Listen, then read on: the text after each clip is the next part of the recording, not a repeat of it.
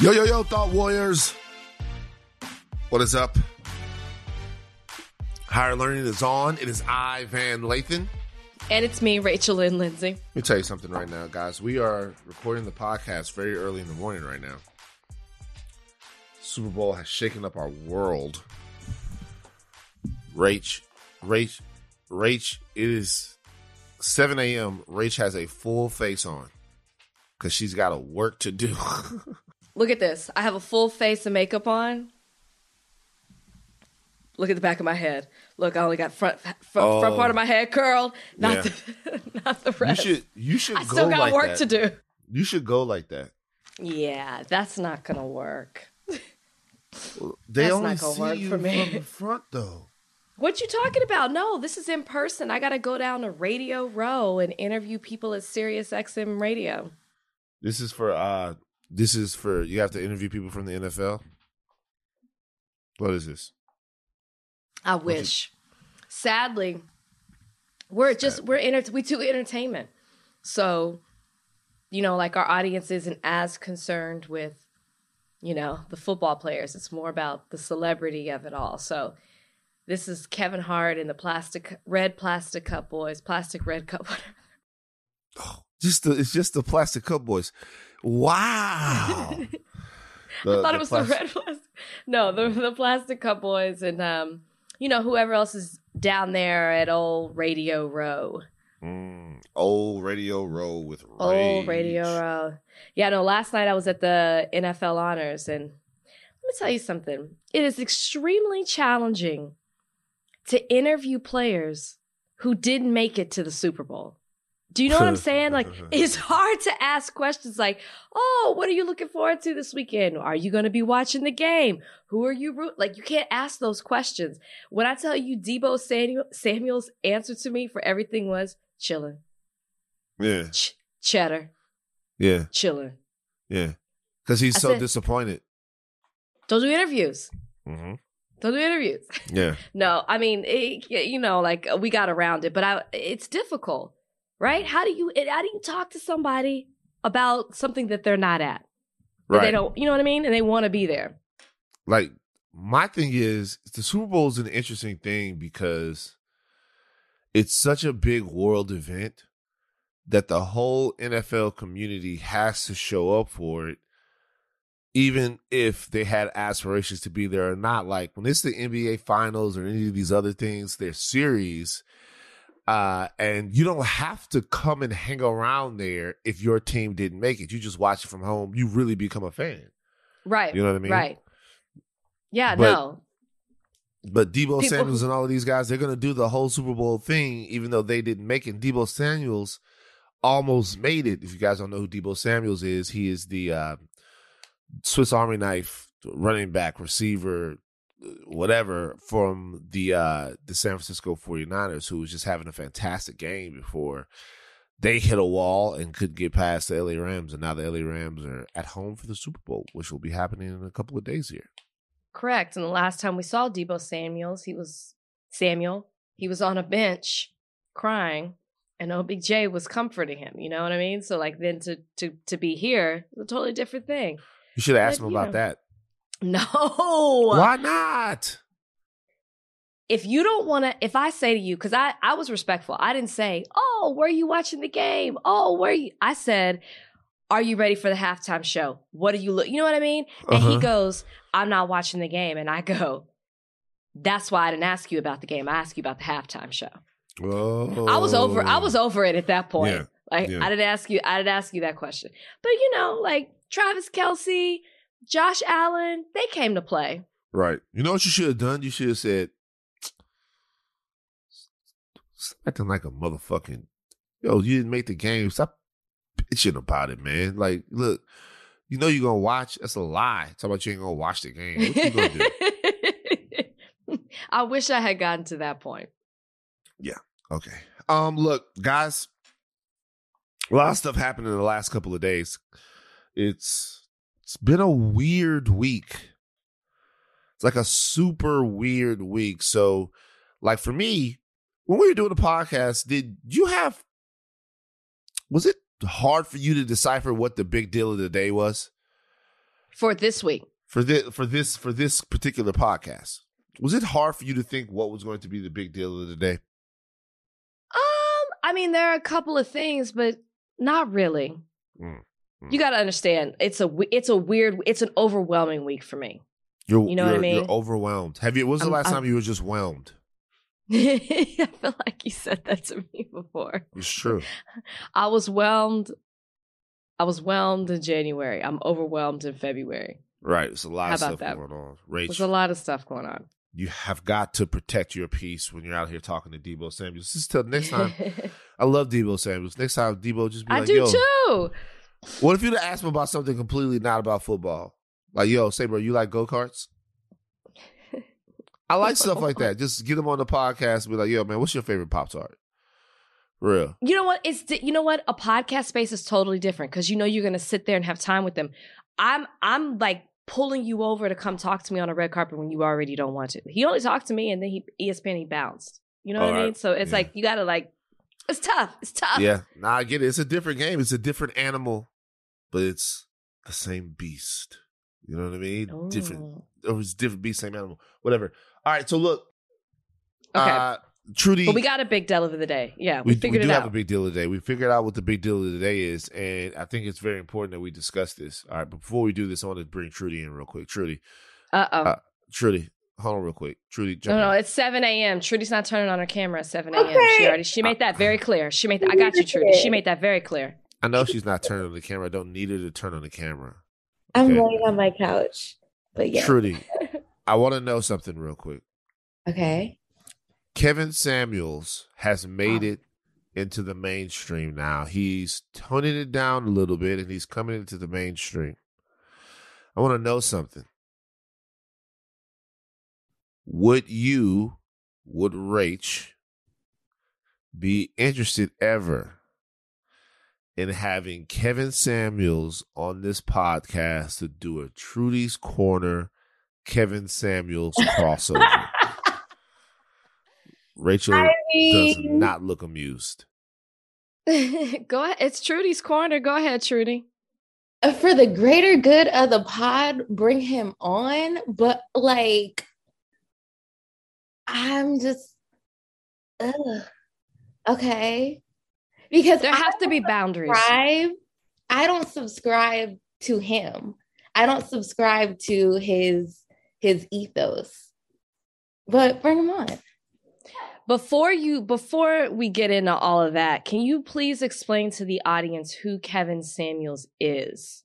Kevin Samuels is the man behind the term high value male. He has made a name for himself, basically, on telling women what they can and cannot reason to expect in dating. So Kevin Samuels will look at you and be like, yo, you're a 6 at best. This is the type of man you should settle for. And it seems as if I'm being honest with you, Kevin Samuels made his name getting at black ladies. That's how he went viral. That's why people started talking to him. You're going to see all kinds of clips of Kevin Samuels talking to guys the same way.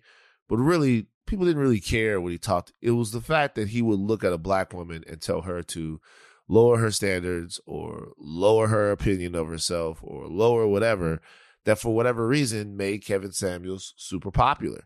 And so because we talk on this podcast, and there's been a couple of people that have hit me up and gone, look, Kevin Samuels is toning it down. He's in the mainstream now. Would you bring him on and do a Trudy's Corner Kevin Samuels crossover? And I was always like, no, I would never put Trudy in front of Kevin Samuels. You know what I mean? Because I don't think that's a healthy thing. But then I was like, why not I just ask Trudy if that's something she would be interested in? And why not we just see if Trudy wants to do that? If you didn't want to do it, obviously not, but I can't answer for you.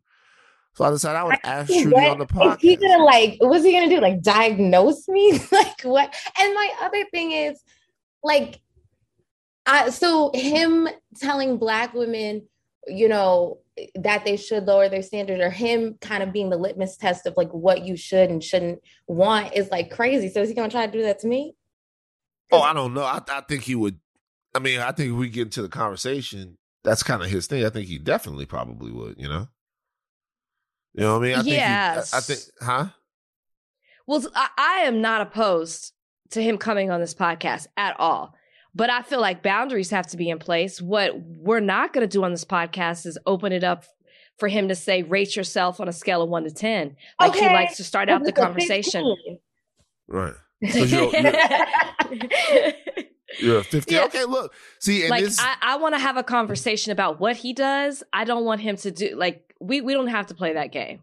I don't want to be boxed into what he considers to be a 10 or whatever. I just want to have a conversation about what he does and doesn't do.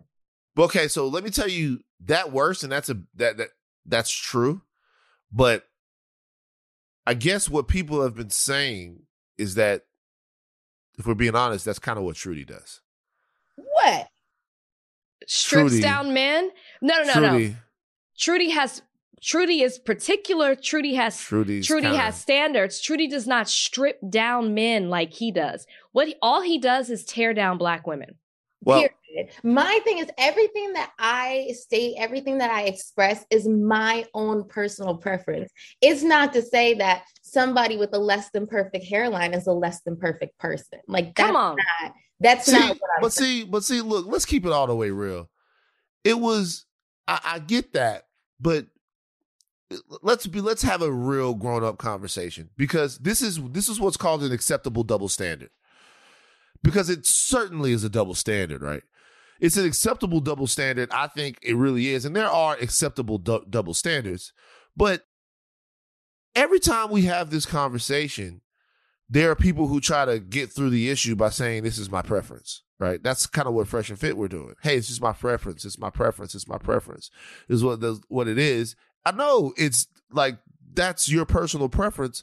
But at the same time, when we had the finish line conversation about the guy at finish line, you want the guy at finish line to be on the board of finish line at 30 years old.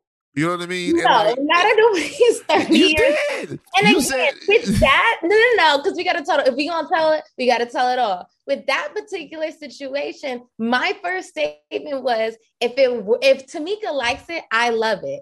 It's just not for me. Right. And so I think that is the thing. Because to me, sometimes I think, so let's be honest with you. I really think, to be honest with you, it's kind of the same thing. I'd be honest with you. If the difference is that, to me, the reason why it's unacceptable when men do it is because of the power matrix that has existed in society for forever and a day, and how debilitating patriarchy and misogyny are. They're dehumanizing and belittling. And also because when you're having that conversation about the guy at finish line, I don't feel triggered because you're not talking to me. And even when I was at finish line, I'd have been like, all right, well, there's other girls. I was never a big deal about that, right? When I was at Best Buy, I was like, there are plenty of girls. I used to date the girls at Best Buy who understood my life. You know what I mean? But I think that there are a lot of brothers out there that are triggered. They're triggered because they don't ever see it. Lace that bitch up. Like, lace that bitch up. Lace that bitch up so I could wear it out, which is why I used to tell the people at finish line. I used to be like, yo, I'm going to wear these out, bro. Yeah, okay, lace them up. Go ahead and do that for me, man. Lace them up so I can wear them out. So I would just think that if we brought him on, we'd have to talk about that. But there was no way we wouldn't be able to talk about Trudy's corner and have his mindset go against Trudy's mindset, which I think would be the final boss battle for Trudy, if I'm being honest. Oh my goodness. Okay, well, I gotta go into training for this battle of straight ignorance. So let me know what day. It's just not the same to me. You're asking Trudy a pointed, particular question. Trudy doesn't have a whole show where Trudy is telling other women or other men what they should and should not be doing. I know. It's you can't exactly ask her a question. Same thing. You can't ask her a question. No, you can't ask her a question and then say that, like, hold her to that same standard. She's answering the question. But that's not what he does. That is absolutely what I'm so disgusted to be in the position of defending Kevin Samuels, but I always want at the sake of being the unpopular voice on this podcast, I want to always keep it a buck. This is a call-in show where the ladies call in, the people call in and tell Kevin Samuels about themselves and about their life, and then give him license to comment on them. It is absolutely the same thing. When I tell you there's no difference, we're asking Kevin Samuels has all of these ways that he thinks about it, but he's never just talking to air. There's always somebody on the other side of it. Correct. I totally forgot it was a call-in show. Yeah. I'll give you that. They ask him, they say, and then he'll ask them about their life. He'll go, how much do you make? Where are you? What do you do? Whatever. What kind of man do you want? What kind of thing this? What kind of thing? And what do you rate yourself? From 1 to 10, you can't use 7. And they'll do all of that stuff. And then because they've actually subjected themselves to this, he'll sit down and he'll go hard on them. Now, once again, I think there are two things at play. One is there's some sort of bloodthirst for black women to be disrespected on the internet. It's just, I don't know what I know what it is. It's just some bloodthirst for it. So when you see a man talking to a black lady like that, it just goes crazy. It goes nuts. You know what I'm saying? It goes nuts. And him disrespecting black women is what he made his platform on. I'm open to have that conversation, and I don't want him to run from that. But at the same time, when we're talking about the sexes and boxing people in and making them about their jobs or their hairlines or any of that stuff, like, we do it tongue in cheek and playfully, but that's what we're doing. You know what I mean? Like that. I just want us to own that. You want me to own the Kevin Samuels? Just own that. That's what we're doing. Well, I totally forgot it was a call-in show. You're absolutely right. They call in. They're seeking a certain opinion. I guess my issue is the way that he addresses them, and personally seems to take pride and pleasure in the way he dresses down women. Now, what I haven't done and what I do need to do is see how he talks to men. Because I don't know. I haven't seen the other side of it. But all this to say, I'm totally open to having him come on this podcast. But I'm also not going to give him the opportunity to dress me down or Trudy down by saying, as Trudy already said, we already know our number. Okay? Okay. We already know our number. And honestly, never on God, I ain't judging anybody who does, but never on God's green earth would I call into Kevin Samuels and ask him for advice. A nice guy, I'm sure, but that I'm already not his demographic. Yeah, I don't think so either. So look, Trudy, we're gonna do this if only for the sake of intrigue. I'm intrigued. I'm intrigued as well. So chaotic. It's so chaotic. I'm intrigued as well, if only for the sake of intrigue. We're going to do this. I just don't. I had to ask whether or not Trudy wanted to be involved in this. And if we don't want to do the Toxic Trudy versus Kevin Samuels crossover event of the higher learning universe space, then we don't have to. But if Trudy wants that smoke, Trudy can have that smoke. First off, it ain't never been smoke over here. Smokey the Bear. Run it up. I fight. Run it up. This episode is brought to you by Hotels.com. I was traveling internationally last year. I was in Mallorca. I didn't know the island well. I said, let me head to the north, head towards the water. Let me go on Hotels.com and see what they have available. Something preferably on the beach, maybe even a gym. Not only did I get those things, there was a kids session with exercise, gymnastics in the water, pony rides, a train. It had everything, and I didn't even want any of those things. But at least I knew they were there, just in case I changed my mind. And now finding the perfect hotel has never been easier thanks to the Hotels.com app. Whether you're looking for a family-friendly, right, all-inclusive or a relaxing spa weekend, you can find exactly what you need and compare hotel prices, ratings, and amenities side by side. So start planning your next getaway and find your perfect somewhere in the Hotels.com app. This episode is brought to you by Anytime Fitness. We're not all professional athletes, but we all have health goals. That's why Anytime Fitness gives you access to personalized plans and support from a coach. Plus, you can track your training, nutrition, and recovery progress with the Anytime Fitness app, just like the pros. With 24/7 access to more than 5,000 gyms worldwide, get more from your gym membership. Visit anytimefitness.com to try it for free today. Terms, conditions, restrictions all apply. See website for details. All right. Enough of this bullshit. Let's get to the big deal of the day.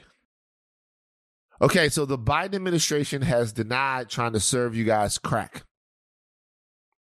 You guys basically took Joe Biden and made him into Franklin Saint from Snowfall. All right. They deny funding programs that hand out crack pipes to prevent infection and promote racial equity. The Biden Health Department, Biden's Health and Human Services Department, was accused of being a part of a harm reduction plan, and that harm reduction plan, as it was memed on the internet, was going to be handing out crack pipes. We saw this headline everywhere. Joe Biden is going to hand out crack pipes to people all over the place. And this looked like, well, let me ask you this. When you see that headline, Rach, what did you think? I thought it was a joke. At first, it's like, okay, what? The president of the United States and his administration are doing what now? I'm sorry, I didn't take it seriously. Then I started thinking about it and I was like, oh my gosh, how could this be happening? I maybe read the headline and then maybe I saw like a paragraph and I was like, wait, what? What's happening? How could this be happening? This doesn't make any sense. Why would Biden and his administration do that? That was my initial thought. Right. Until I looked into it. So when I do something, I want everybody to do this. When I see a headline like that, I don't even read the article. Mm-hmm. Okay. I go directly to Snopes.com. Snopes.com. I don't know if you guys know the site. SNOPES. Snopes.com is where I go. All right. I don't read the article because a lot of times these things don't have any articles to them because they're memed. And we're going to talk about the memeing of black people like a little bit later. All right. So I go to Snopes, and Snopes is an article. It's a website where it'll tell you whether or not the article that you're reading or the headline that you're reading is true, mostly true, false, all true. I go directly to that, right? And I look at the breakdown because they'll do it for you and break it down and kind of get in between the cracks of what was said and what is actually going on. So that's something I encourage everybody to do. But let me go back to this, what exactly is going on here. It's a $30 million harm reduction plan. There is a harm reduction plan going on. It's a grant program. And the grant, inside the grant, there's money to purchase safe smoking kits and supplies. All right. A spokesperson for HHS originally told the Washington Free Beacon that included in these kits could be pipes for users to smoke substances like crack, cocaine, crystal meth, or any illicit substance. However, when asked about this, the White House said that the reporting was inaccurate. Donnie, go ahead and give me that audio. Thanks, Jen. HHS just put out a statement clarifying around some reports that crack pipes would be part of the safe smoking kits that are funded by the administration. But can you clarify for us, were they never a part of the kit, or were they removed in response to this reporting and this pushback? They were never a part of the kit. It was inaccurate reporting, and we wanted to put out information to make that clear. What is in the safe smoking kit? A safe smoking kit may contain alcohol swabs, lip balm, other materials to promote hygiene and reduce the transmission of diseases like HIV and hepatitis. I would note that what we're really talking about here is steps that we're taking as a federal government to address the opioid epidemic, which is killing tens of thousands, if not more, Americans every single day, week, month of the year.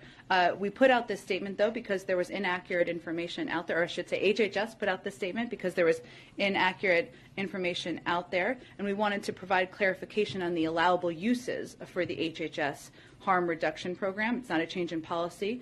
This program, though, is focused on harm reduction strategies, including prioritizing the use of fentanyl test strips and clean syringes. And all of these harm reduction services that will be supported by these programs are intended to save lives from an epidemic that we know is devastating to communities across the country. So it seems to me that what's going on here is a different approach to addiction and drug use in America, which is less of a war on drugs than a war on dysfunction and the health concerns and the pitfalls that people can fall into when they are using drugs. And I see absolutely nothing wrong with that. As the White House explained it, do you have a problem with anything that this harm reduction grant is supposedly doing? No, not at all. And it's not even, it might be a novel idea in the United States, but it's not a novel idea worldwide. I mean, Canada, Spain, Australia, a lot of different countries have these harm reduction services that are proven to help with overdose, to help with the spread of disease. That's what I was trying to say. So yeah, like if you look into it, it's actually proven to really be effective. Now, I get why it can be jarring to people to hear at first, because you're like, wait a second, they're not trying to prevent drug use.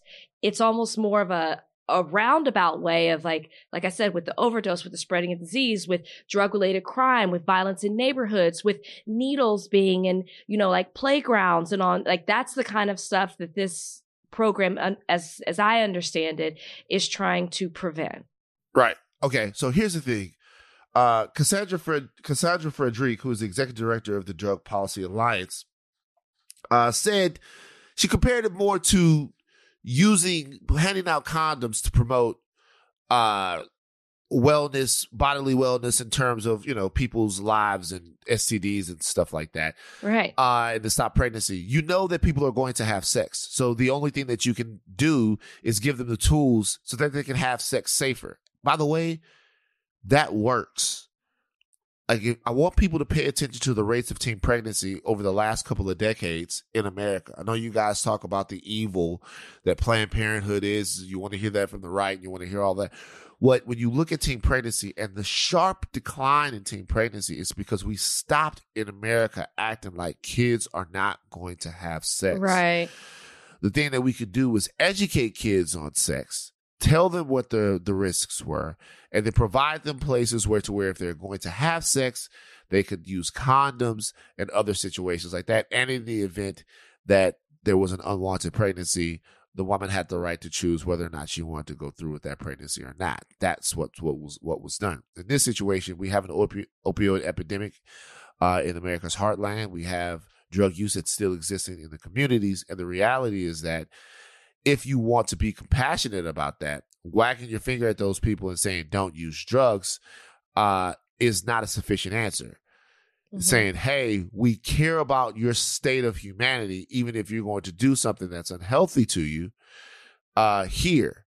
And maybe as they're taking these kits, you can actually work with a couple of people to get them off drugs. You know what I mean? But it was nasty to me how this message went out there. And I am not doing any work or holding any water for the Biden administration. But there was absolutely zero nuance in the dissemination of this information around social media, on Instagram, on Twitter. Not that there normally is, but this was like particularly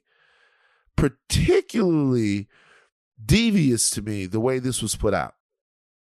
You mean the way that it was put out by, like, the put out by the Democratic part? I'm confused. Like, are you saying the way that I didn't really get this from any Democrats or Republicans. This got memed, and I saw this on the pages of people just that I follow, celebrities, other people like that were putting this up there. And And look, I'm not blaming them. Let me tell you what I'm talking about right here. Go ahead. No. Go ahead. Finish that. I'll go ahead after you. What I'm talking about right here is the memeing of black people. I have a thought, and it might be hyperbole, but I really believe in this.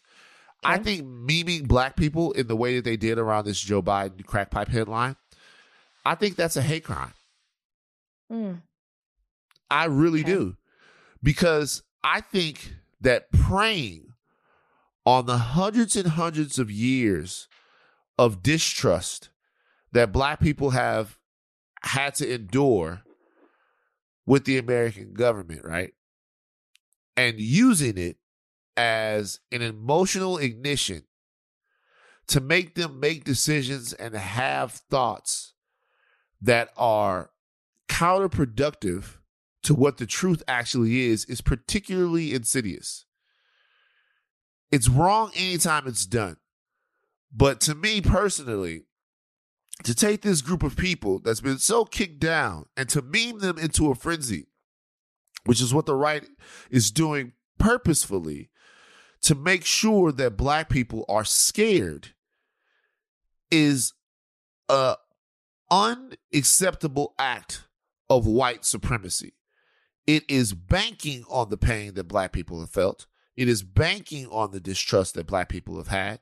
It is banking on it all in order to make them have this emotional and visceral reaction to something that in its substance isn't true.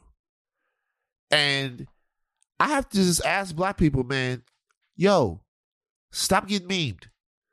Like, really take the time to not get memed. I want people to go to the Snopes.com website or go to any other website that fact checks these headlines to make sure that before we get mad, we get smart. And I just thought this was a real example of whether you like President Biden or not. And I don't know if I do, but whether you like President Biden or not, we have to take it upon ourselves, just like we take it upon ourselves in our neighborhoods to financially support them, just like we take it upon ourselves to protect ourselves and do all this. We have to take it upon ourselves to protect the way we disseminate and synthesize information. That is up to us. Stop letting pictures give you your politics. Stop getting memed. They're fucking with us on purpose. So we've talked a little bit about this before in the Democrats' message and how the Republicans really seem to be controlled, and whether they're lying or not seem to be all on the same page in these messages that they put out in the media, right? But for some reason, the Democrats don't explain things a certain way, don't really get it out there. It's like they're not on the same level when it comes to pushing out information. I had to really research to understand what this new policy was. I couldn't read a clickbait. I couldn't read a paragraph. I had to actually look at several articles to understand what HHS was doing, how this had been used in other countries before, what harm reduction services even means, and what it is that they were trying to prevent, and how this was helpful for certain communities in particular. I had to look that up. If you're going to put out this policy, knowing that there is going to be another side that is going to be ready to tear it down and make your administration look bad or prey on a certain group of people, why would you not have a more formulated message out there to combat what you already know is coming? That is my frustration with Biden's administration on this. It's a great policy, but nobody understands it. It should be like, here's what we're rolling out. This is why. It is jarring to hear at first, but let me let you understand the benefits. Here's the evidence of how this has been proven in other countries. Here's a statistic that you need to know. 100,000 people overdosed in the 12 months leading up to April 2021. We're trying to prevent that. We're trying to prevent the spread of disease. Like, I just don't understand how this just couldn't be out there. And like they continue to let this Republican or conservative right-wing media train go do its thing without even having a unified message to show what they're doing that's really, really great. Maybe not really, really great, but just good. Do you know what I mean? And it continues to happen. And that's why you have this rhetoric out there or these misconceptions of what's really happening from the Democrats or from the Biden administration because the Republicans are doing this thing and then we're not, on the other hand, combating it. And that's weird. They're not, on the other hand, combating it. So I actually disagree. I'll tell you why. I don't know. So the Democrats certainly need clearer messaging. I agree on that. They need clearer messaging on a litany of things. But this happens so frequently because they are playing a different game. Correct. But by they, I mean the right. So when the Obama, I agree. Right. So when Obamacare was rolled out, they went through Obamacare line by line, looking for something that they could spend, right? And I remember one of the big talking points around Obamacare was that there was some kind of death panel that was going to decide whether or not your grandparents needed to die, right? And that was part of the healthcare package to decide who was going to be able to have coverage and who was going to be able to not get coverage and all of that. They go through stuff like that. And they would use that as a talking point. It's sort of like CRT. Like, let's take the CRT example, right? Mm-hmm. Like, how are we supposed to combat the messaging around CRT? Like, the messaging around CRT is based in an intellectual lie. So no matter how clear you are on it, no matter how clear you are on the purpose of CRT, whether or not CRT is being taught in schools, it really doesn't matter. I've seen interviews where the cognitive dissonance that is shown by people on the right revolving around CRT seems like either a cultish dependency on the untruth of the information or just straight up a bunch of fucking liars, right? It's right. So it's both, but I think it's both depending on the person. So I think a lot of times this is not so much this particular thing. It's not so much Democrats stepping in it or not being clear with their messaging. It's the ball game that's being played by the other side. Now, I don't know how much you can control that. Like if you come out and you say, "Hey, we're doing all of those things that we're doing," and then the HHS says, "Yeah, there might be a point where there are some pipes in there or some other things like that in there." Right away, that buzzword becomes Joe Biden's giving out crack pipes, and what happens is whether or not that's true or not, right?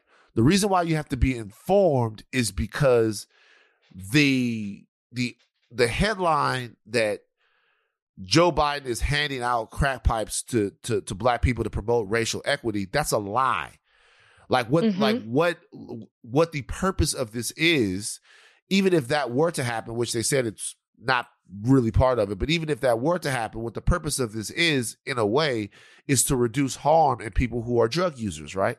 Which I don't think I have a problem with, coming from a community where drug use is through the roof and having seen drug users in my family do stuff. My uncles were using drugs in a hotel room at the Alamo Plaza in Baton Rouge, and they blew themselves up, suffered third-degree burns all over their bodies, right? So it's not just sometimes that the drug use itself is debilitating. It can be a dangerous lifestyle.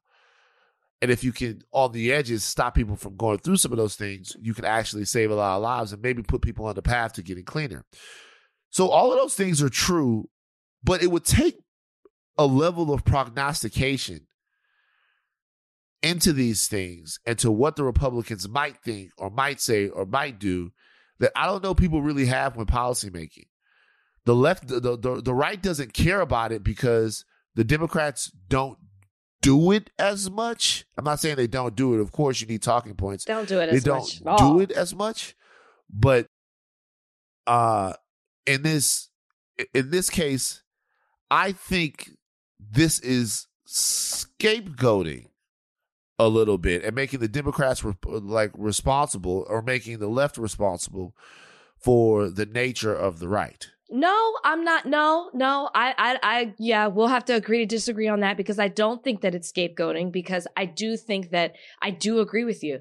The right is playing a completely different game. We know that. We've discussed that before. If we know that, they know that. And I just feel like, obviously you can't predict every single thing they're going to do, but I learned about this policy because of the memes. I learned about this policy because of the way that the right side was talking about it in the media, not because of the message that the Biden administration put out there. And I just think that the right is way more proactive with their lies than they are putting out the truth, or putting out whatever policy it is or whatever it is that they're trying to do. I'm not saying that this would not have happened, but I definitely feel like they could have been more proactive with a policy that to some could seem very, very shocking if you don't understand what's behind it. Yeah, true. That's what I wish I could have happened. And we've seen this happen with them before. You talk about CRT.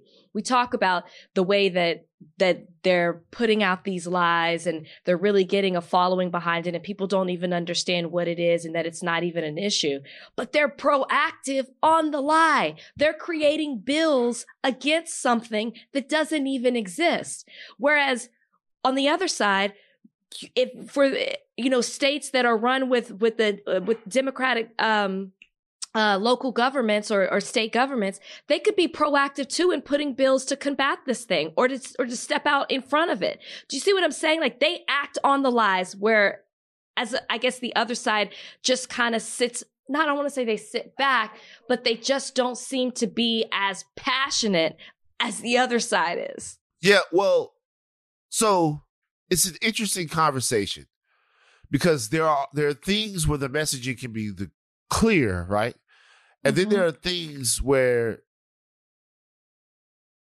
something just totally gets perverted. So in this particular case, you're doing something, it's just, I don't think that assessment is fair, because like, if you take CRT is just a thing. Correct. It's just a thing. Mm-hmm. It's wait. I never heard a Democratic or a liberal sort of politician mention CRT. It's not a deal. It's something that just exists in places. But what the Republicans are looking to do is find something to continually energize their base and make their base forget the fact that the policies of that party doesn't serve that base. So what we can't tell you that we're going to bring you into the middle class because we drop tax cuts that don't affect the middle class. We're not doing anything to try to grow wages. As a matter of fact, we're going to go ahead and start trade wars that in the long run de-incentivize certain companies to do business here in America. It makes it harder to do it because we're taxing goods that we're getting from other places. We're putting tariffs on them. That's making it hard for American businesses to survive. But I tell you what we're not going to do. We're not going to make your kids into liberal hippies and let them lose sight of what it is to really be an American. That's what the other side is doing. So let's show you how we're doing that. So they got to go find something. When I saw this meme about the crack pipes, I didn't see that on Fox News or any of those places. I'm sure they had it, but I saw other black people sending that around. So my call to action is certainly with the Democrats in terms of being clear with their messaging. I've been on record saying that. My call to action is also know what you're sharing before you're sharing. Take some personal accountability for the knowledge that you're disseminating and what's going into your own brain. Don't do the devil's work for him. Like, don't do it for him. if you read that whole thing and you obviously think and you honestly think that Joe Biden wants more crack users in the black community, then, have at it. But I guarantee you 99% of the people who shared that and put that out there had no fucking clue what was really in this. And I got to be real with you. We have to be responsible for protecting our peace. That's true. That is true. I would never share something that I didn't understand, but that's the day and age we're living in too. Do you understand love? What? You share love, do you? But I bet you don't really understand love. What? Get out of my relationship. Love is so hard to understand. Donnie, do you understand love? Donnie, tell me what love is. Yeah, Let's give Don. So every podcast, I want to do one answer with Donnie. Donnie, what's love? Donnie, the people love you. They love you, man. Donnie. I'm growing to learn what love is. I feel like you don't have a full understanding of love. I can't at this point in my life. I have a better understanding of it than I did, say, 10 years ago, even 5 years ago. Sure. But the more I grow, the more I understand. And I think that's just human nature. Yeah. Fucking terrible answer. I thought that was beautiful. I thought that was. I was really sitting here like, yes, Donnie, that was beautiful. You gave me nothing. You gave me nothing. I gave you myself. What's your great? What's your great answer, fan? What's your? Oh, I don't know. Exactly. I'm still listening to that song. But he just. I want to know what love is. Come on. And I want you to show me. Do y'all like that joint? I do. That's a joint. That's a joint. Man, can I ask you a question? Let's close out the show on that song, by the way. Yeah, what happened to the white people of the 80s that could just get in your soul with some music? The only one left is really Adele.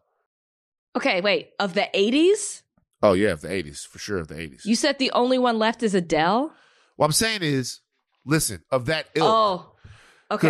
Because I jumped in the cross tour. Kalika had Michael McDonald playing, and yo, I love Kalika. I jumped in the cross tour, and Kalika had Michael McDonald playing. And I get in the cross, not the cross tour, the Tesla. I jump in the Tesla, and she had Michael McDonald playing. I had to move her car to get out, and I get in the car, and it's so sweet, and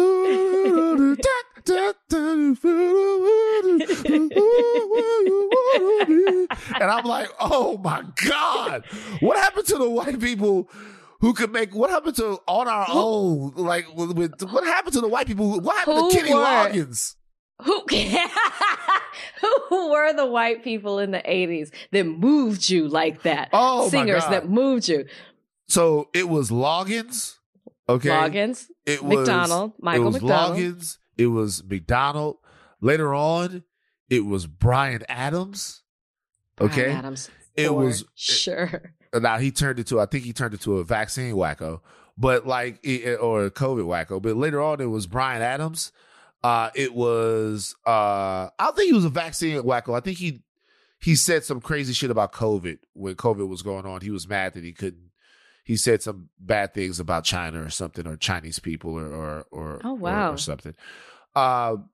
It was Michael Bolton for a little while. It was Rod Stewart when he made the song. Oh my God, two guys that made songs about their sons, Rod Stewart and then Sting. Sting, Fields of Gold.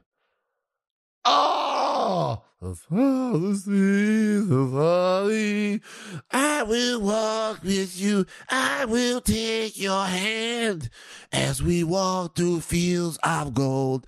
All of that shit. Yeah, that's a really sad song. Yeah.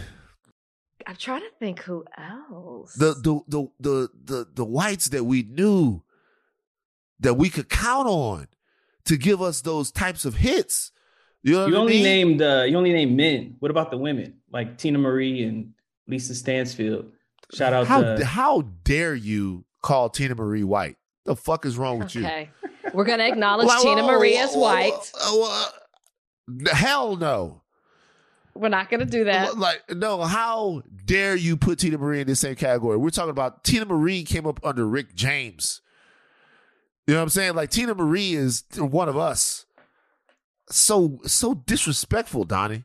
Tina Marie's white. You're right. Lisa Stansfield is great too. Lisa Stansfield was getting it. I like there were who were the white women, the pre-Karen era that were down with us? Annie Lennox. Kingdom of the Planet of the Apes has arrived in IMAX. What a wonderful day! This summer, one movie event will reign. It is our time. They stole my village. I know where they're taking your clan. Bend for your king. Never. Kingdom of the Planet of the Apes, now playing only in theaters. Rated PG-13. Some material may be inappropriate for children under 13. Okay, picture this. It's Friday afternoon when a thought hits you. I can spend another weekend doing the same old whatever, or I can hop into my all-new Hyundai Santa Fe and hit the road. With available H-Track all-wheel drive and 3-row seating, my whole family can head deep into the wild. Conquer the weekend in the all-new Hyundai Santa Fe. Visit HyundaiUSA.com or call 562-314-4603 for more details. Hyundai, there's joy in every journey. Sports Corner, where we talk about bouncing balls. Yeah. Sports Corner. Let's get it on! All right. Look, speaking of race and stuff, I want to play some sound real quick. This is from new Dolphins head coach Mike McDaniel. Oh, gee. Look, Rach is already getting into it. He's already getting into it. I want to squeeze in some sound now from Dolphins head coach, new Dolphins coach Mike McDaniel, who was incredibly entertaining as the offensive coordinator of the San Francisco 49ers. It's always very funny.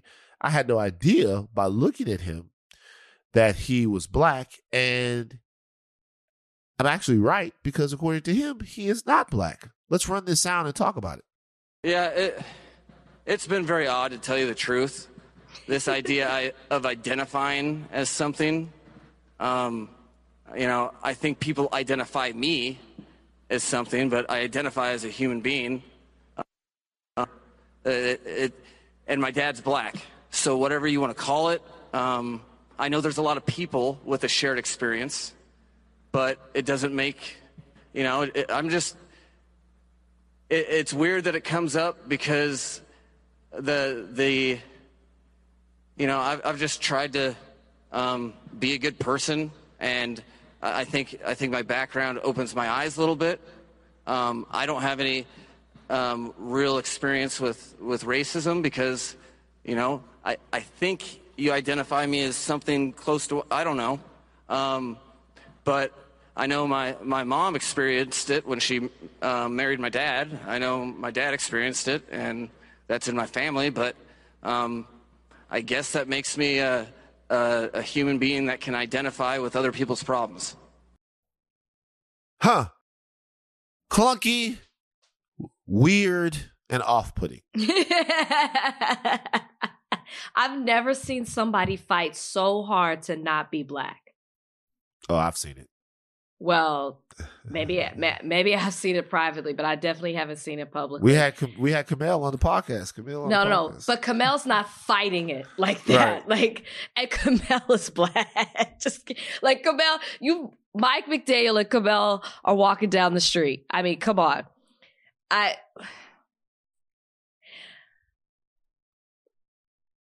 I'm trying to figure out where to even start with Mike McDaniel. There's really not a whole lot to say. Listen, Mike McDaniel doesn't want to be identified as black. He finds it, quote, odd.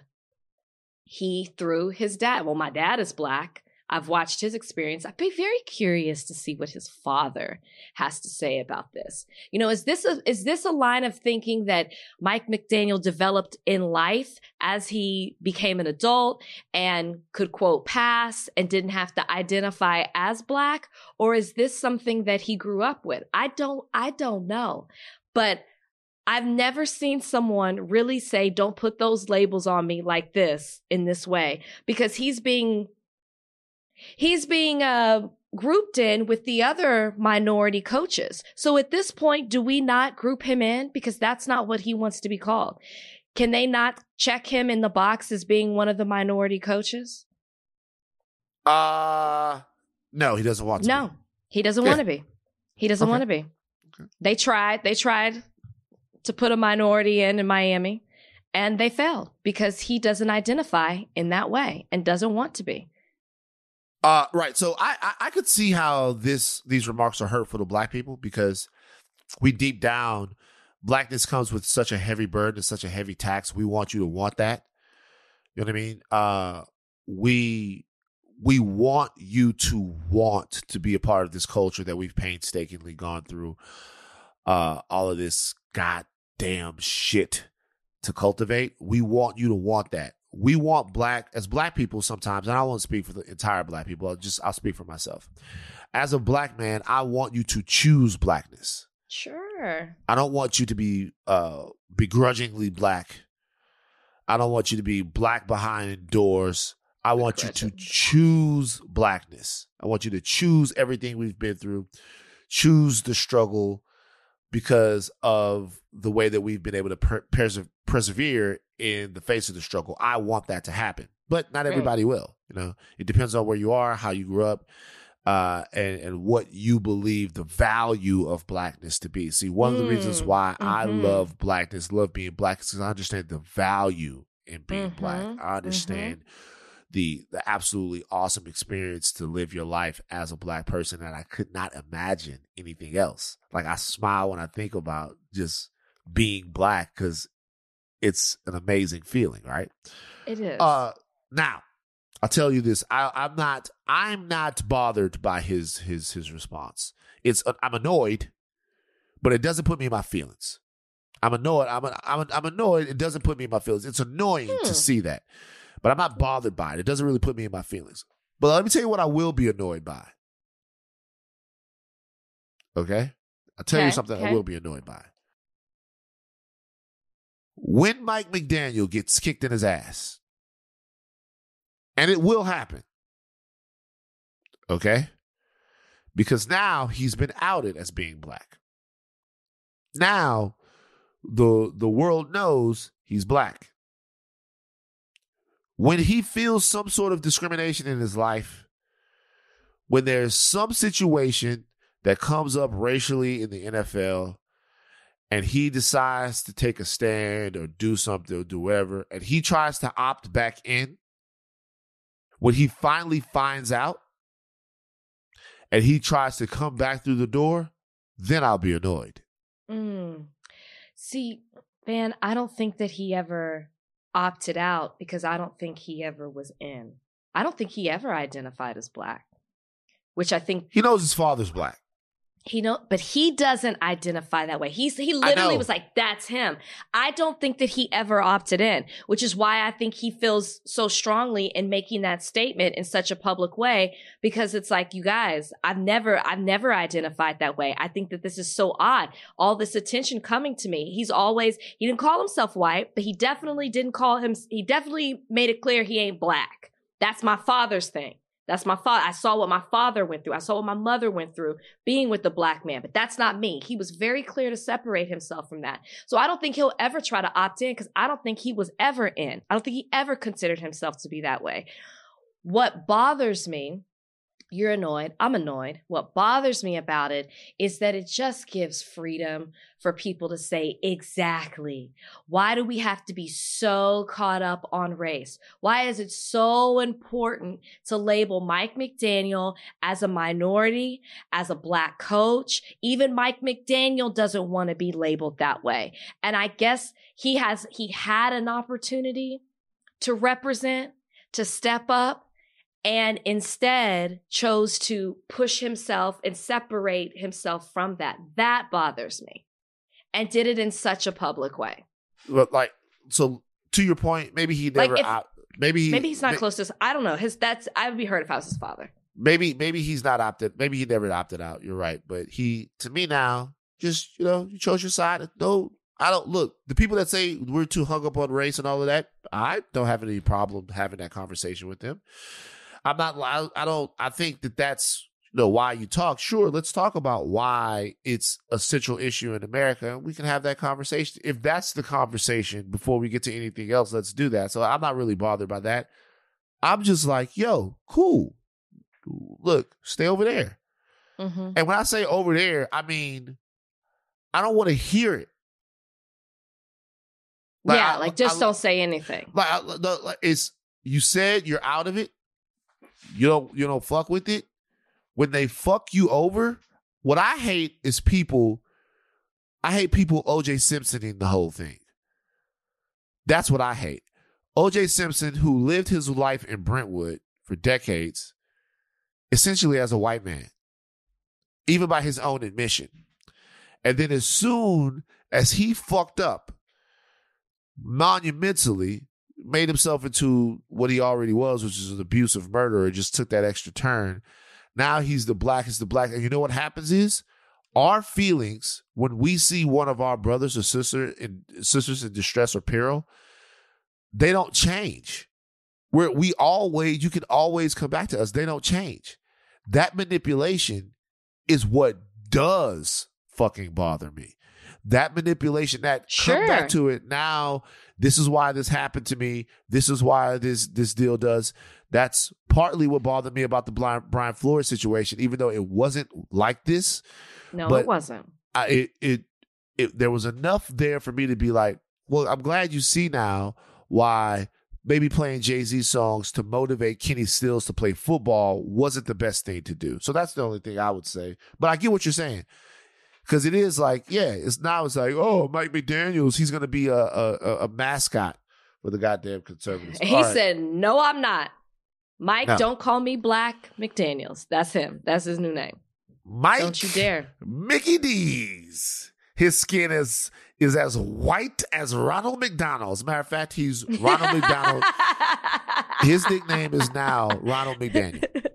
He's whiter than Ronald McDonald. Ronald McDonald was one of the white people back in the 80s that made me feel good too. My little fat self used to see Ronald McDonald. But Ronald McDonald never would I didn't connect him to hamburgers. I just connected him to a good terrifying. I found him terrifying. Yeah, you know who I found terrifying? Not Ronald McDonald. I found Mac the Knife terrifying. Do you know who Mac the Knife is? Yeah. Oh, wait. No, that's the Hamburglar. Who? That's the Hamburglar. Mac the Knife was this guy that used to sing this McDonald's song about McDonald's being open late night. And he had this gigantic moon face. He was terrifying. Like Mac the Knife. Look him up. Mac. No, I'm not finding him. Hold on. It's not Mac the Knife. Oh, wait. McDonald's. No. There it is. Ah! I totally remember him. Yeah. He was so... I didn't know he had a name. Oh my gosh. I so remember him. Like, he was so scary. Like, I hated him, man. Yeah, he was like Mac tonight. And I wonder what the fuck. Yeah, because it wasn't Mac the Knife. It was Mac Tonight. Okay, that's the song I want us to go out to in this podcast. Bro, I was so scared of him. And that was in the that was in the 90s. So I might have been like a preteen or a teenager. I was just like, Jesus Christ, this guy is creepy and disturbing. Look him up. Mac Tonight was his name. Fucking but terrible. You know what? So it's not Mac the Knife, but I did Google Mac the Knife McDonald's and he pops up. Right. It's terrible. All right. You guys, we also have a fantastic interview in the show today. We are going to talk to Anna Tubbs, who just wrote a amazing book. I'm not sure if it's A or An, but she wrote a book about the mothers of the movement, the mothers of James Baldwin, Dr. Martin Luther King Jr., and Malcolm X. It is a fantastic conversation, and we want you guys to listen to her and learn about these amazing women. This episode is brought to you by Jiffy Lube. Cars can be a big investment, so it's important to take care of them. I once got a car that I started out with 25,000 miles on. I got it to over 200,000 miles because I took care of it. You know how you take care of a car? You take care of the maintenance, the oil, the brakes, all that stuff. And if you don't, you can have a car just completely fall apart.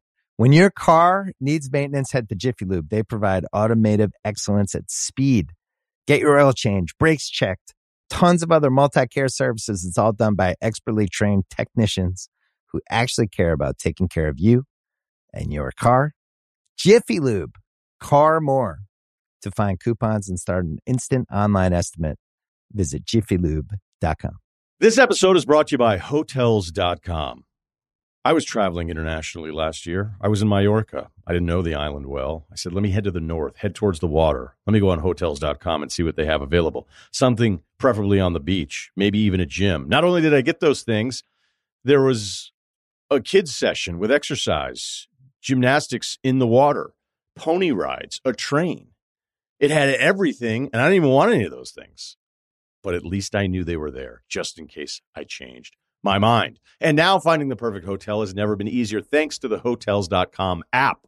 Whether you're looking for a family-friendly, right, all-inclusive or a relaxing spa weekend, you can find exactly what you need and compare hotel prices, ratings, and amenities side by side. So start planning your next getaway and find your perfect somewhere in the Hotels.com app.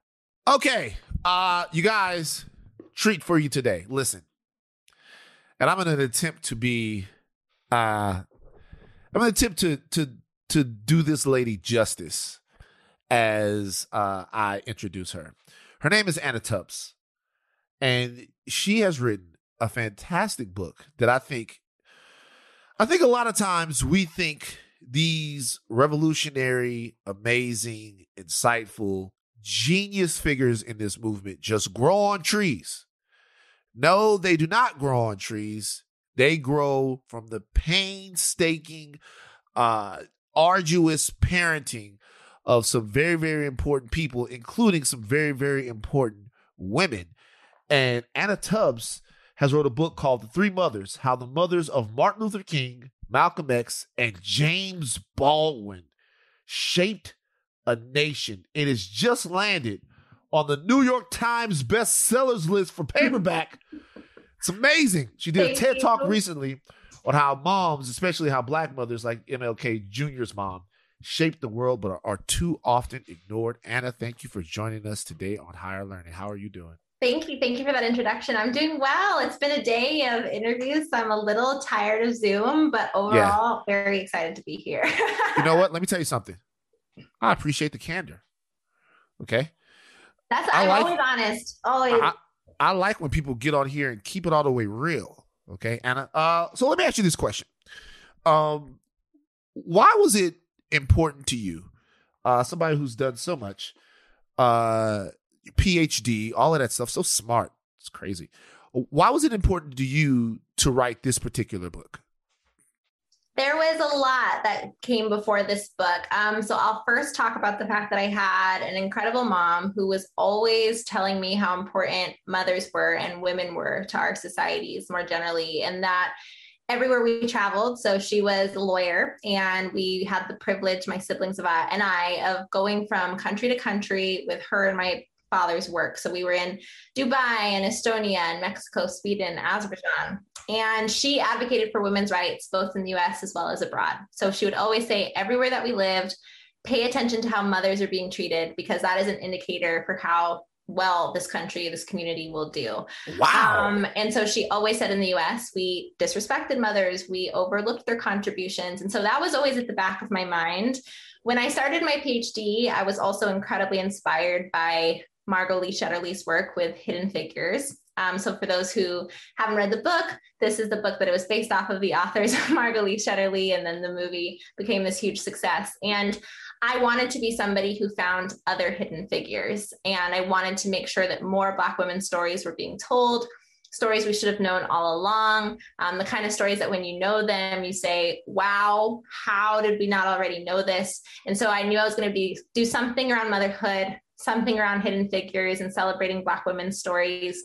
And I chose these three because the mothers were all born within 6 years of each other. Their famous sons were all born within 5 years of each other. So I could bring them together with time without reducing the beautifully complex and diverse stories that come with Black womanhood.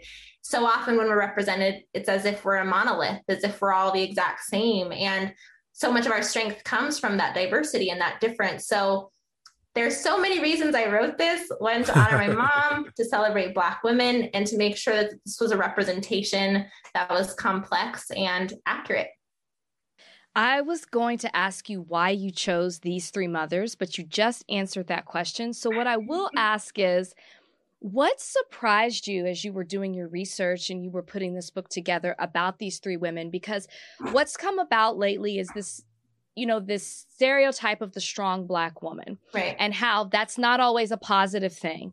And, Taraji P. Henson has this quote about, she doesn't like that term because she feels like it dehumanizes us as Black women, and it doesn't make us seem like we feel anything or we hurt. When you were doing your research, what is it that you learned about these women that you maybe said, I wasn't quite sure about that, or maybe this is something people would be interested in knowing? Yeah. Well, first I'll say with the strong Black woman trope, it's something that I also address in the book. I go through all of the many ways in which Black women have been dehumanized. And I explain that in speaking about dehumanization, when we as a Black community say we're being treated as less than human, and people say, oh, you're being dramatic or you're making that up, this book gives us the epitome of dehumanization by focusing on Black motherhood, where by law, we were the only ones called the givers of non-life, the givers of property when we birth our children.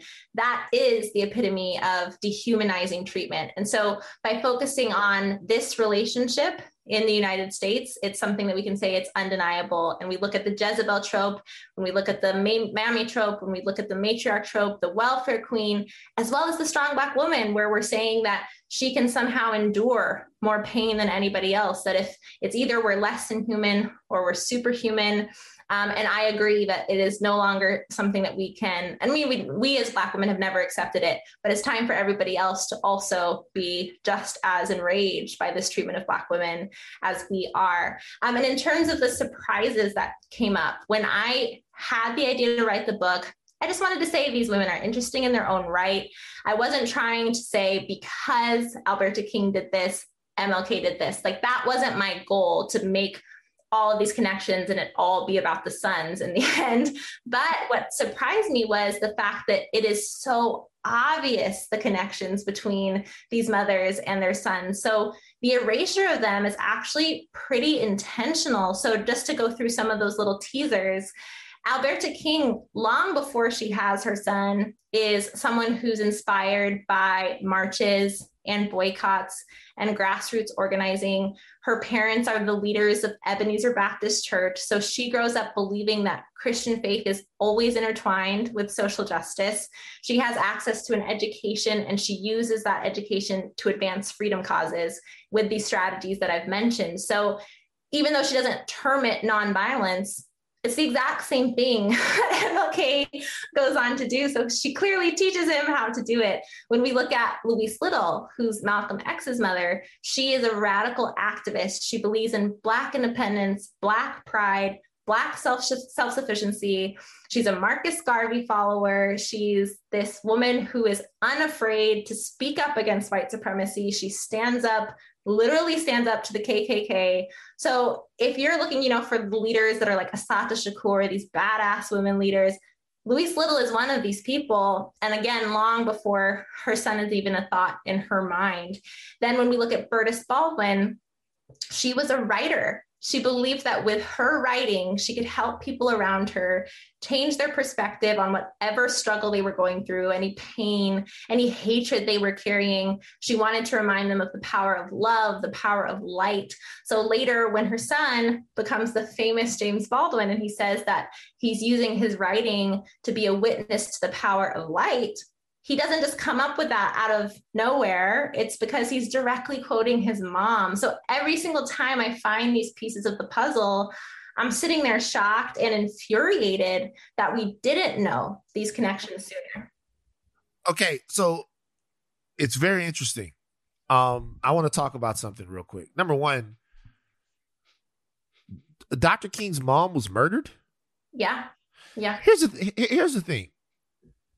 I just got to keep it all the way real with you. How in the fuck are we not talking about that? For like, look, almost everything when we know the relationship of Dr. King with his dad. Right. And we know how the relationship between him and his father, how he followed his father's footsteps, all of that stuff, all the stuff that his father did, went on to serve at Morehouse, all of that stuff. We even know more about about Malcolm X's dad, murdered by white supremacists after he himself was a Garveyite. The fact that Dr. King comes from somebody who lost their life in almost the same way that he would go on to lose his life, it's why have these women, you say it was intentional, why have we done this? Yeah.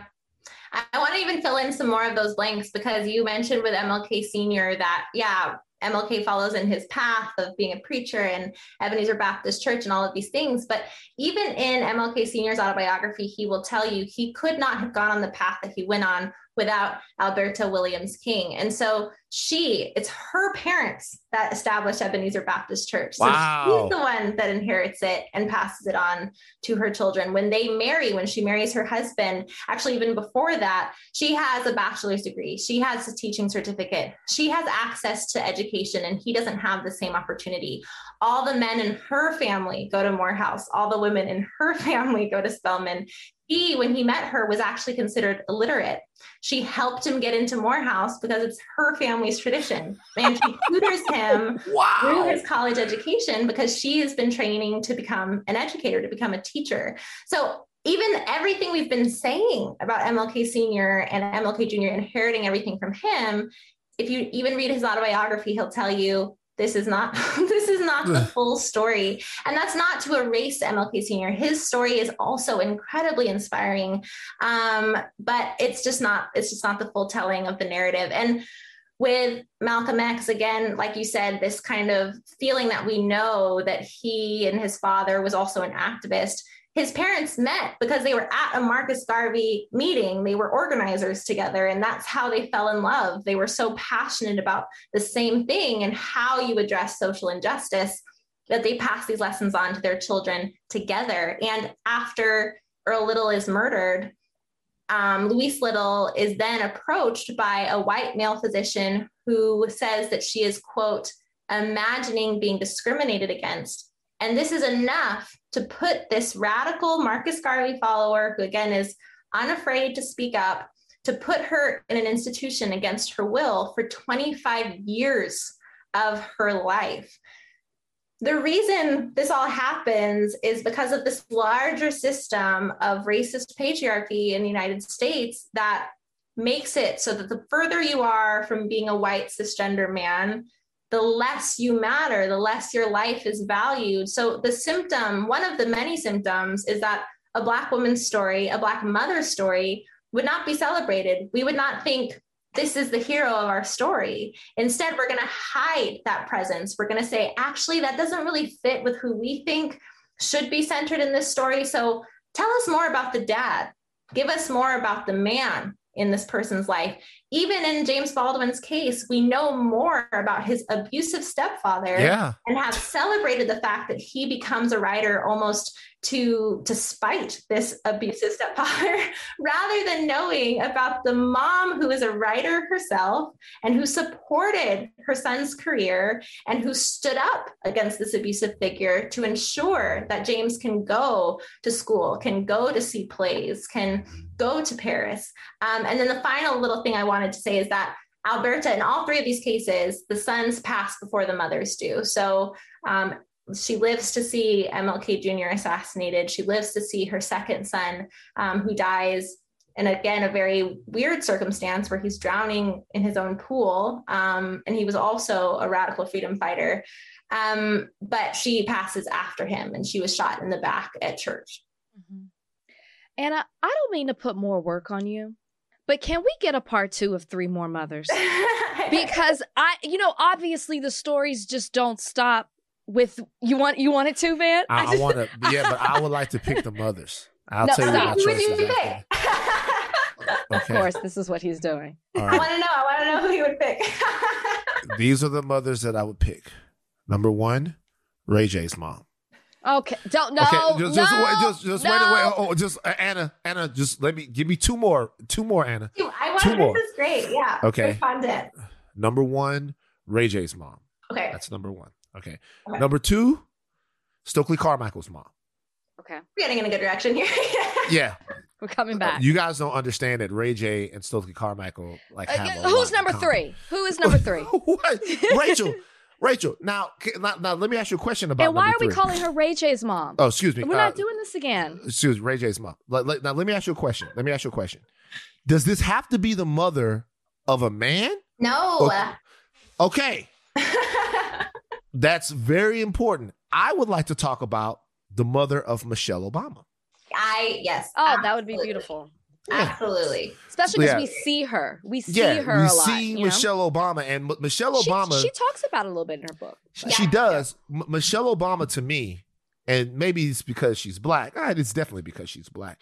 She humanized what it means to be. We said first lady, then you said first partner. So it makes me feel like first lady is antiquated. And I would now say first partner. Inclusive. Absolutely. Right. So she humanized that, and she, in a way, because I wasn't around for some of the ones in the past, there was a dignity about it when she had it. There was a power to it, and I just would like to know as much as possible about Michelle Obama. So those are the 3. Make sure you get Ray J's mom in there. What about you, Rachel? What would you choose? I would not have chosen Ray J's mom. Or Brandy. I hate when you do that, Brandy. I definitely would have actually chosen Michelle Obama's mother. Yeah. Oh my gosh, who else would I choose? I think I'd do Katherine Jackson. I was just about to say that. I'm actually shocked you did it. I was just about to say that. I am pissed. But Ray J. Don't be mad. I have a good answer. But I'm trying to space it out. Like I understand. I love that you explained the purpose of why you chose each mother, but I'm trying to choose it in different generations. Yeah. So I'm like, I can't think of the third one, but I would want it to be more maybe a younger mom. Yeah. But it's not, I can't think of it quite yet. But with King Richard coming out recently, I want to know about Serena Venus's mom. Because she trained herself in tennis to coach them. And we don't know this. This is not common knowledge. So I can't wait for part 2. Now, Anna, can I ask you a question? Yeah. Okay. I think this is the only time in higher learning history that we've had a couple on higher learning, because we had Michael Tubbs, who is your husband, one of my political heroes, and I'm much older than him, so it's weird to say. Former mayor of Stockton, what I think is going to be the president one day. You're gonna be first person, and then maybe you'll be president. He'll be first person. This could happen. Yeah. My question is, was there? I'm just gonna ask it honestly. Was there any part of this book? Do you ever feel, because Michael has come, I've watched Stockton on Your Mind. It seems to be all about Michael Tubbs. Do you ever feel in your relationship you're so accomplished that there's so much of the spotlight on him that in a way, do you ever feel minimized or looked over in any way? Is that something like some of these mothers feel? Have you ever felt that yourself? Definitely. It was so interesting when I kind of came up with this project idea, because it's the subject of my PhD dissertation as well as my first book, but they're very different documents. But while I was in my PhD, my advisor was doing this exercise with some students asking us what our personal connection was to this work. And I thought, I don't think I have one. And I was really analyzing, how do I connect with these women who have a man in their life who is very famous and who everybody celebrates, but they don't think about their contributions to their career. And I thought, oh my goodness, I've been almost talking about myself all along, as well as my mom-in-law and my auntie and my grandma. And so that was this moment for me where I said, okay, this stuff definitely connects me very personally, because I know what it feels like to have, like you said, your own career, your own passions, your own talents. Mike and I met in undergrad when I was 19. He was 21. That's when we started dating. And at Stanford, I didn't feel this sense of erasure because people knew us as two individuals that were on their own journeys, on their own paths. But when I started traveling to Stockton to help support his campaign for city council, And I started to be seen only as his partner, and as a young Black woman who has a higher pitched voice and who people might perceive to be attractive. There was no sense for people that I had a brain of my own or that I was accomplished myself. People would say it directly to me. I was called a trophy girlfriend while we were dating. Wow. People would ask me or say really weird things like, he's so brilliant, you're so beautiful. Just random and assumptions that they would make that like maybe I hadn't gone to college. It was just really bizarre what people were just kind of putting me, these boxes they were putting me into. But it was also things that I studied. At the same time, I got my master's in gender studies and then my PhD in sociology. So all the things that I knew happened because of these systems of racism and patriarchy and sexism, I was seeing play out in real life. And as an example, actually going back to something we were talking about before, like why these mothers were erased, I don't actually put that blame on their sons, because in my research, I was able to uncover multiple moments where the sons do give credit to the moms. It's more the scholars and the journalists who say that that doesn't really fit with what we're, the story we're trying to tell here. So this happens all the time with Michael, where someone asks him, who are the influences in your life? How did you do this? And he will always say his mother, his grandmother, his aunt, the three mothers in his life who raised him, and now his wife, Black women who have helped support his journey and have kind of shown him the way to things and his willingness to listen to Black women. And then once the article comes out, we're just like an asterisk in the story, even if he went on and on and on talking about us. And there's always more to be said about his father, who was not in the picture. Yeah. And so it happens all the time. And I was well aware of that in doing this research, that I needed to push the envelope. I needed to dig further. I couldn't just accept the one little asterisk or footnote that was taken out of context, but I needed to fully, as much as possible, reconstruct the lives of these women, not only for them, not only for myself, but for all of us who are being misrepresented and left out of our telling of history. Right? Beautiful, brilliant. I am so glad we had you on the podcast to talk. I mean, seriously, I cannot wait to see what you do next. Where can people find the book and everything that you're doing? Yeah, the easiest way to find me is AnnaMalaikatubbs.com. You can find my social handles on there. You can find my articles. You can find my TED Talk. Please share my TED Talk. It's my thing all around mothers needing more appreciation, and how the stories that we tell around mothers need to start shifting to be more accurate, so that we can get policy that supports this role in the way that it deserves to be supported and celebrated. Let me tell you something. You go and you tell Mike he married up. Thank you. He knows it. Honestly, he's very good at that. I think he knows. All right, Anna Tubbs, thank you so much for joining us on Higher Learning today. It really was a pleasure. Thank you so much. The book is The Three Mothers: How the Mothers of Martin Luther King Jr., Malcolm X, and James Baldwin Shaped a Nation. Go get it right now. Anna Tubbs was fantastic. She was great. So good. So good. I love it, and I love that she's going to give us a part 2. You can give us a part 2. Some more mothers. We got to keep this thing going. She's the number one Tubbs in the Tubbs family. Tubbs. I mean, I didn't want to be the one to say it, but yeah. She's the number one Tubbs. Okay, cool. Is this fucked up? A sorority at Southern Connecticut State suspended Tuesday after members of its white sorority, were mocking hand signs and rituals of historically Black organization. The undated video of white members of Omega Zeta Pi mimicking and laughing at the hand signs and the stroll rituals of Zeta Phi Beta went viral after it was shared on social media. Students at SCSU, which is in New Haven, Connecticut, and people on social media called for the sorority's suspension. Now, you have to watch the video on this, but they're going around, they're making fun of the Zetas, they're throwing up the Zeta sign, they're Zeta, Zeta, Zeta, Zeta, and they're going nuts. All right. Is there sound to this, Donnie? It's just a sorority girl screaming. Okay, yeah, which I don't want to hear. Rachel, This is in your wheelhouse right here. This is in the House of the Wheel. You are a member of which one?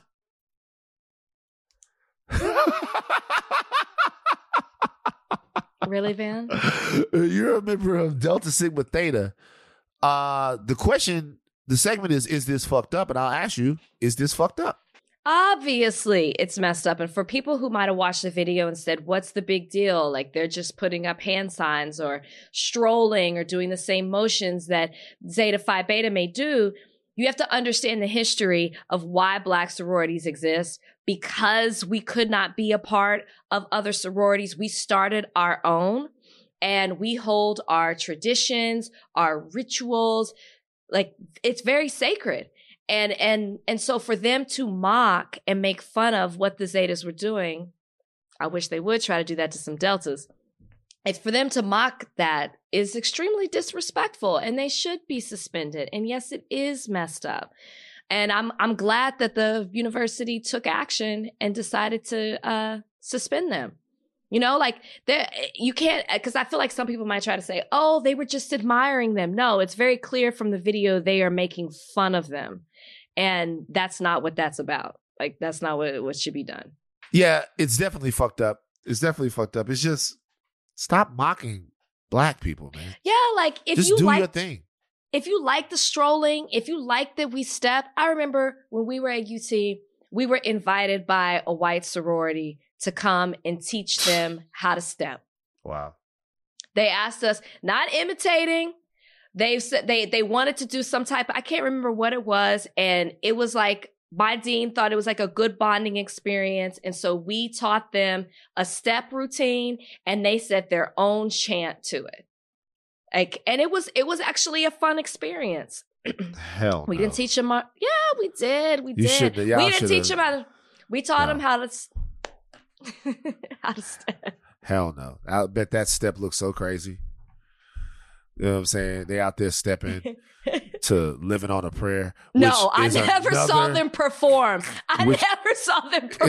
They didn't do a step show. It was we went to their sorority house. Which is another. Can you imagine? Yeah. Lit. That's actually lit.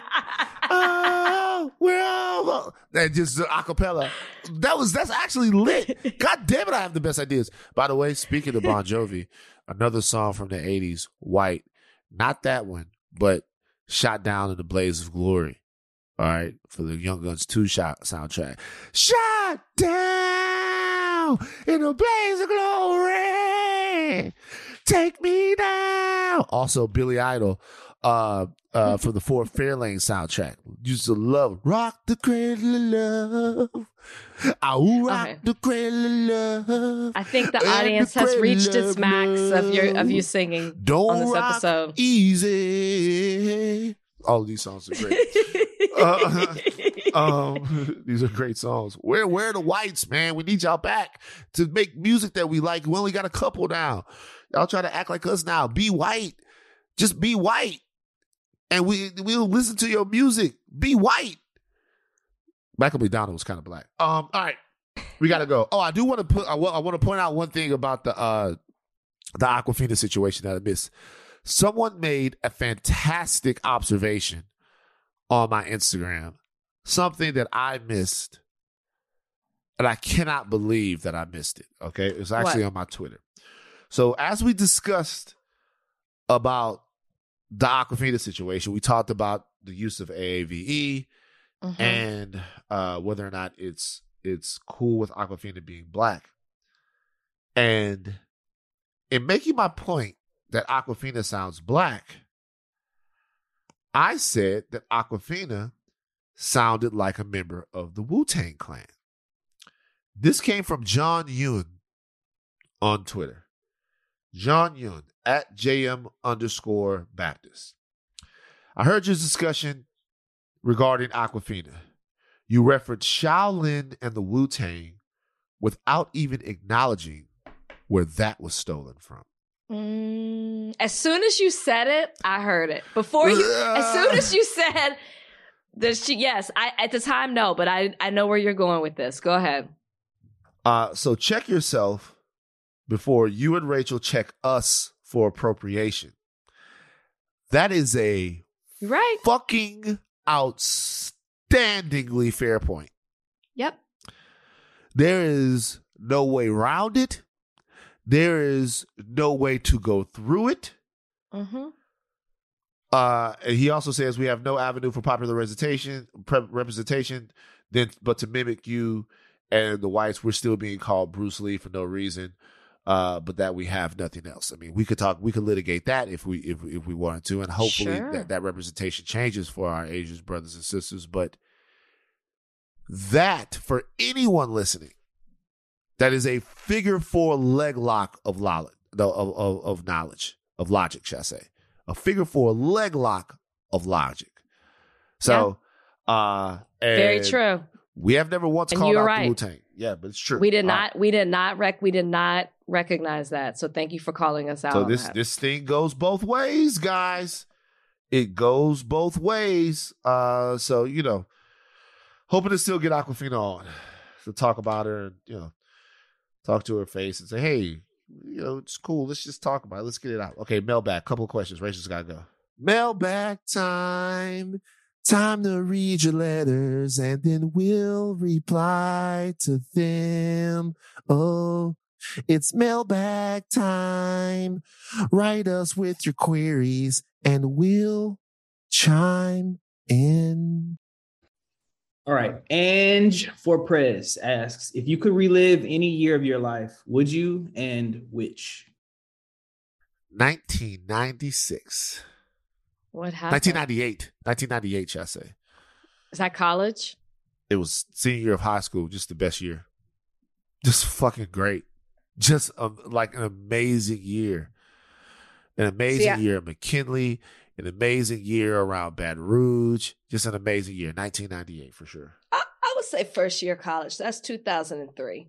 I mean, just coming from First Baptist Academy my entire life, graduating with a class of 82 kids, mostly white, to step into college and have all in a more of a conservative, strict household, to be, and I don't mean conservative as far as politics, guys, but and then just to go to UT where there are 30,000 kids and there's just I have all this freedom and I'm meeting all these people and I'm joining these organizations and I'm expanding my knowledge and I'm getting even more cultured than I was before. I just remember that spirit, that year, that freedom, all of it.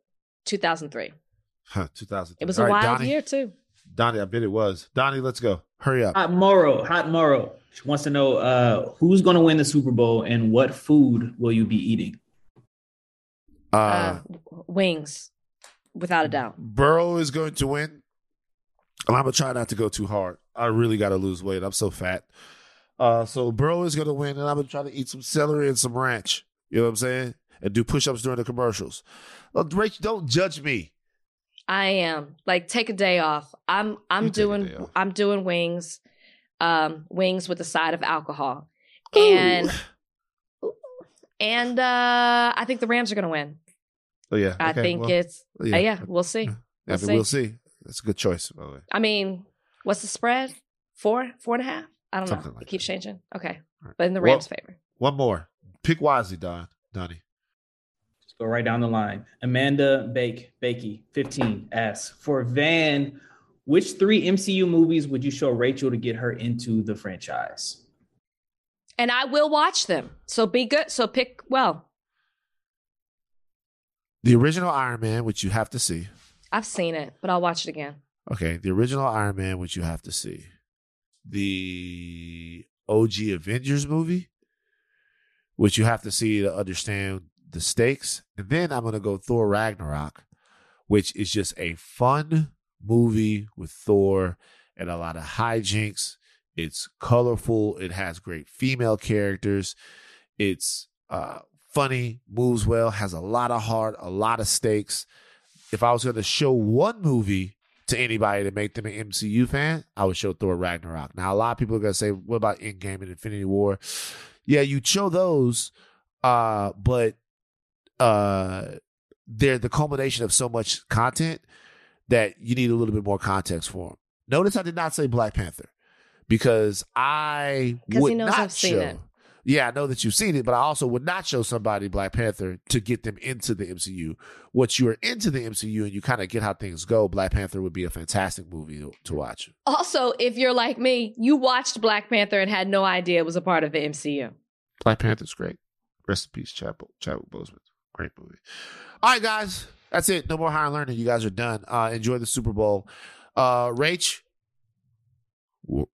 do all your work, Rach, okay? But also take some Rach downtime.